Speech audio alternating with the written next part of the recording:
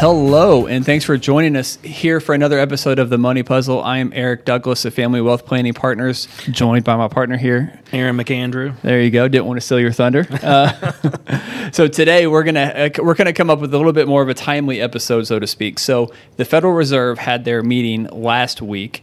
So today is August 28th, I believe. It's Monday, following 29th. I'm sorry, yeah. August 29th, following the meeting that the Fed had this previous Friday down in Jackson Hole, Wyoming, which is an annual meeting or an annual conference that they do. At the meeting, the Federal Reserve chairman came out and made some comments that were quite interesting, to say the least, and the market definitely had a reaction. So I'll let you maybe take it away from here, and you know what did he say, and what was the reaction that we saw in the markets on Friday? Well, basically, without going into a lot of specifics on it, he was a lot more hawkish in terms of what I think what the market was alluding to believe. Recently, we've seen some inflation reports that have come out that have been lower than the expected inflation, and I think some of the investors in the market were anticipating that rate hikes were going to slow a little bit, or at least not be as aggressive as they have been this year. And based on his comments, we're full speed ahead. We're going to do whatever it takes to beat inflation and to get inflation down to our target 2%. And people are interpreting that, investors and markets interpreting that as we may continue on with the 3/4 basis point rate hikes, for sure a 50 basis point rate hike again in September, and potentially another one in October, which caused the market to fall back significantly last Friday. And to be clear, when you say hawkish, you can either be hawkish or dovish.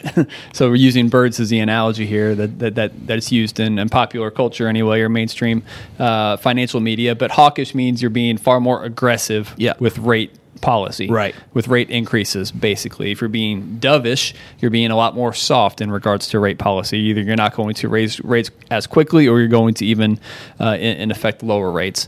And so what had happened was, and we talked about this in a previous episode of the podcast, was we had one, and I'm going to put good in quotation marks. We had one good inflation report from July. In the inflation report, basically what that inflation report said, that we had inflation that decelerated, did not decrease, it decelerated from a previous high of 9.1% year over year to about 8.5% in the month of July.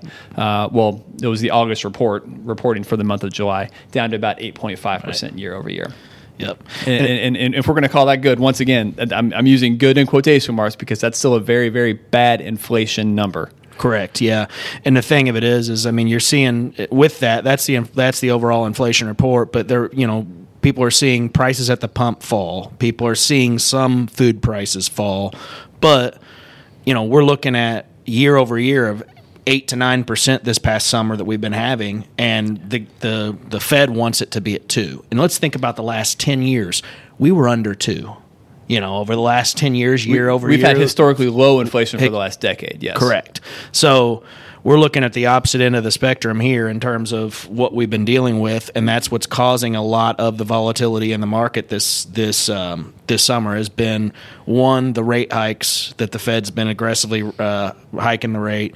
Obviously, inflation is the reason that the rate hikes are happening.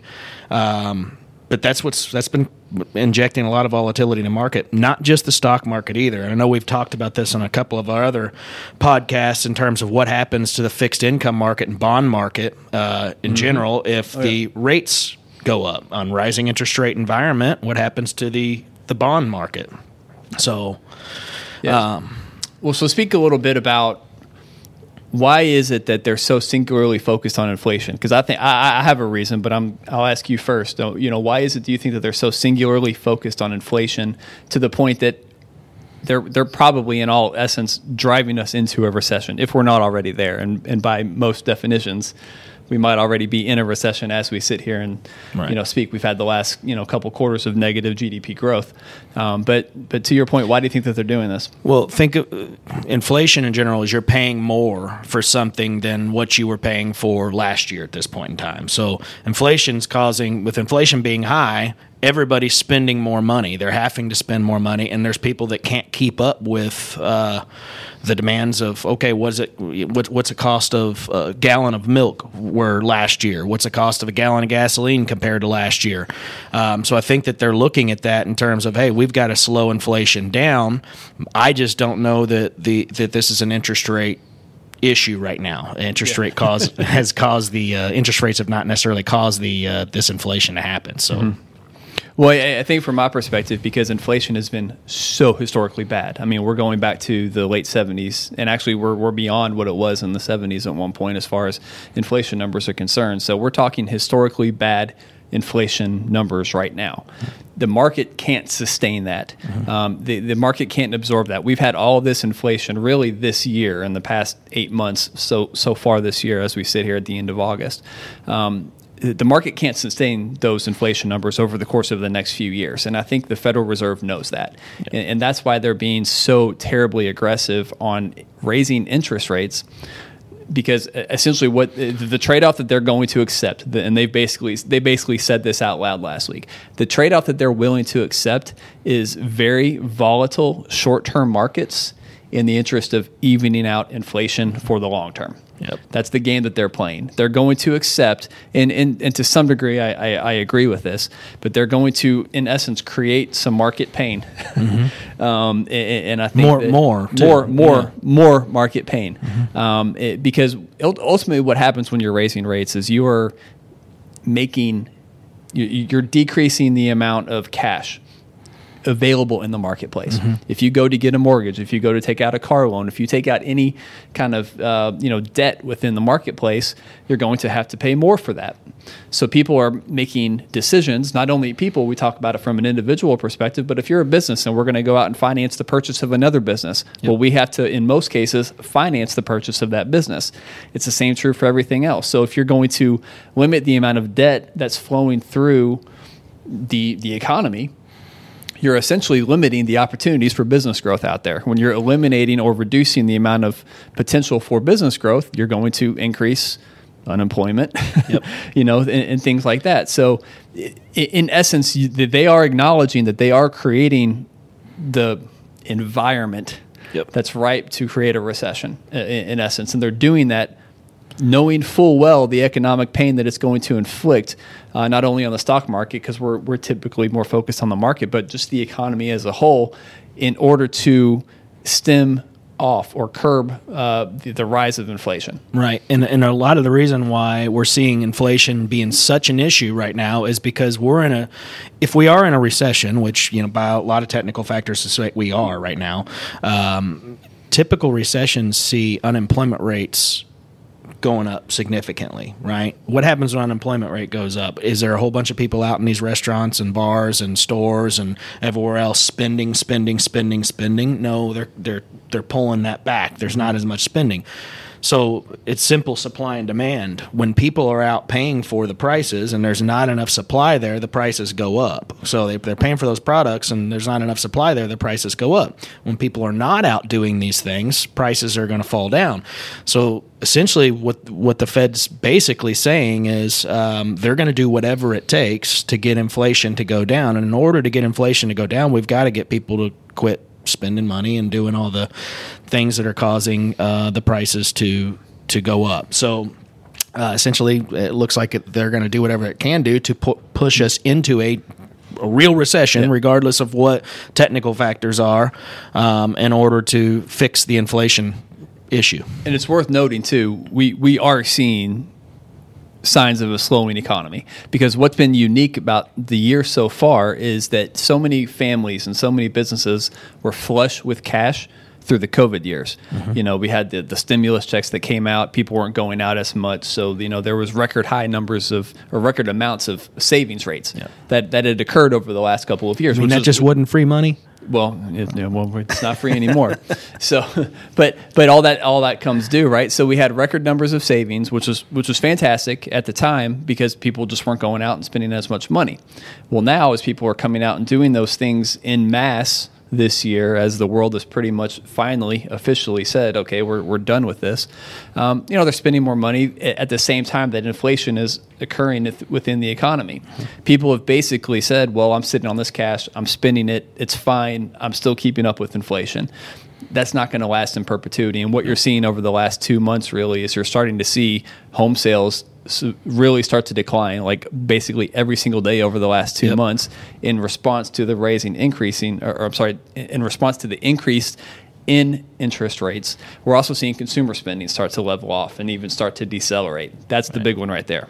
Well, I actually think I read something last week where the National Association of Home Builders did come out and say that they're in a housing recession, housing market recession. So based off of numbers that they look at and they track in that industry, that we're seeing that. So right in line with what you just talked about. Yeah. So I saw some data about the housing market, especially locally here in the city of Louisville, but when you're looking at the year-to-date numbers basically align with 2019, which was the last pre-pandemic year, right? So it's down definitely from 2020 and 2021, but it's still in line with 2019. The problem is that number's trending down quickly. Right. And so as we sit at the end of this year, I don't anticipate those housing numbers to look like they did in 2019 going into next year, 2023. And we saw this in 08, 09. The housing market typically represents about 30% of the economy.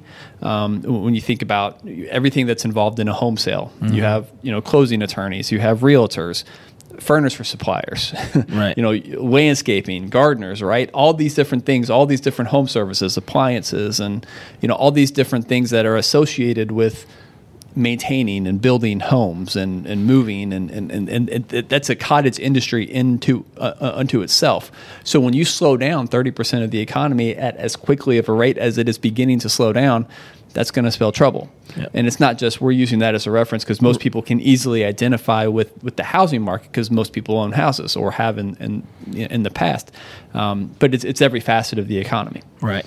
Go ahead. Yeah, and I don't want anybody to get confused saying that we're trying to compare what's going on right now to 2008 and 2009 because that housing crash was caused by something completely different than what we're seeing right now. There's the issue right now is with the interest rates rising, the banks and businesses have, like what you mentioned already, a whole bunch of cash on hand. So they're not necessarily going out and borrowing in order to lend it back out.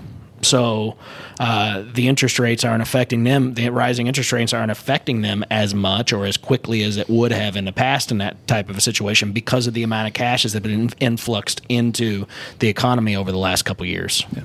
So here's a loaded question. What do you anticipate the Fed policy to be over the next few months, maybe through the end of the year? And where do you see us being kind of set up for 2023? I do think they're going to continue to raise rates. I'm going to go on first disclosure. I'm not going to. All disclosure. We don't have magic 8 balls here. I don't get paid to predict the market or what the Fed's going to do, so I'm not going to do that. I'm not going to say, hey, this is what I'm going to expect this to happen. I don't know what the market's going to do in terms of where that is. Based on the comments and based on the information that we have, I would expect them to raise interest rates again in September. I would possibly expect them to raise interest rates again in October. I'm not going to say how much I think that would be by because that's just not what we want to do. But I would expect interest rates to continue to rise. I think that they will use the data that's going to come out in the next few weeks and the next few months to kind of guide them on where this is going to go. But if we continue to see inflation going down, that hopefully will be a good sign for them. But if we continue to see inflation move up or go beat the expectation or be higher than the expectation is to be, then, this could go on for significantly longer. I do think that the market was pricing in over the last rally that we had this summer, was pricing in that the Fed was maybe going to slow down interest rate hikes and then potentially even cut them a little bit in 2023. And I just doesn't, based on the meeting last week, it doesn't seem that that's going to be the case anytime soon. Yeah, I think when you look at the analysis of what the Fed policy has been previously, or I won't say necessarily the Fed policy, but what they have done, and when you look at their previous actions, I should say, their previous actions have shown the Fed to basically, when we're looking in times of, at times of recession, they typically will continue to raise rates and keep raising rates even further until we are really, until there's economic pain. Right. Whether you want to call it a recession, whether you want to call it something else, until there's really a good amount of pain within the market and the economy as a whole. And at that point, because the Fed really only has two things they can do. They can raise rates and they can decrease rates. Yep. At that point, you'll start to see a decrease in rates and people coming back in and bringing capital back into the economy. And that's when we start to see the recovery. Right. So once again, these are not predictions. This is not investment advice. Don't take anything I'm saying as gospel. But if I had to guess, I think we're going to continue to see a very hawkish Fed through the end of the year. Definitely through September and October. Yep. Probably through the end of the year until we really start to see some. Because I think, honestly, what I think they're trying to do, and we've talked about this before, I think they're trying to create the recession so they can create the recovery. Right. They almost want to get it over and done with, and they want to speed up what typically is a full economic cycle of maybe 7 to 10 years. I think they're trying to condense within a matter of 2-3 years. Right. And they're willing to trade a very volatile market in the short term in order to curb long-term inflation. What would your take be on, where do you stand on the stance there, or on the side of the opinion that, okay, what if they were not as hawkish in this meeting and they were believing that, we're going to slow down on the rate hikes, but on the flip side, it doesn't hurt. Inflation continues to go up. So I'm almost on the opinion that they have to take this type of a stance. You're already there. You've already been doing this. You have to take some type of a stance like this and continue to go for at least a little while longer. Well, it's like those old choose your own adventure stories from when you're in elementary school, right? You can go down path A or path B. Path A is, we maybe don't adjust interest rates as aggressively as we have been, but you're going to continue to see increased inflation. Right. Or, we're going to have very serious short-term market volatility in exchange for a lowering of the inflation rate.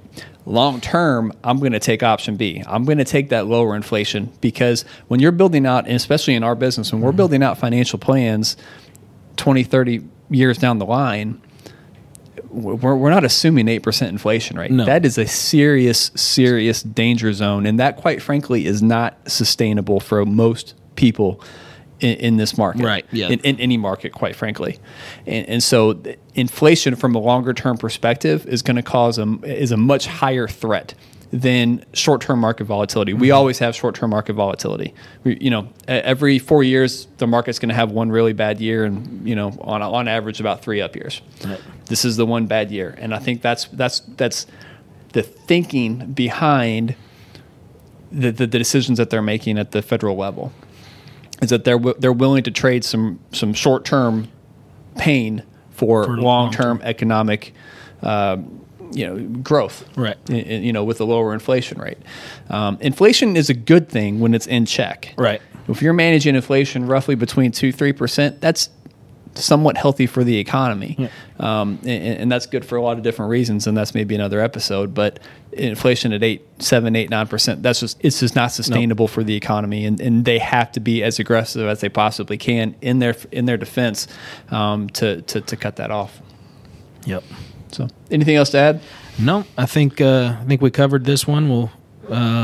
We could probably do multiple episodes on something like this, on this topic here right now, just because there's so much that surrounds it. But well, I think right now our main goal was, this all happened on Friday. We had a really bad day in the market on Friday. Is the market response to the Fed's announcements was the market dropped. The S&P dropped 3% in one day. Yep. The NASDAQ dropped like 4%. Just a seriously bad day in the market on Friday. After what had been a decent little run since the beginning of June. Yep. I'm sorry, since June 16th. Since the middle of June. Yep. Yeah, I think the market lows, I'm going to put once again that in quotation, the market lows for the year so far occurred, I think it was June 16th or 17th. Yep.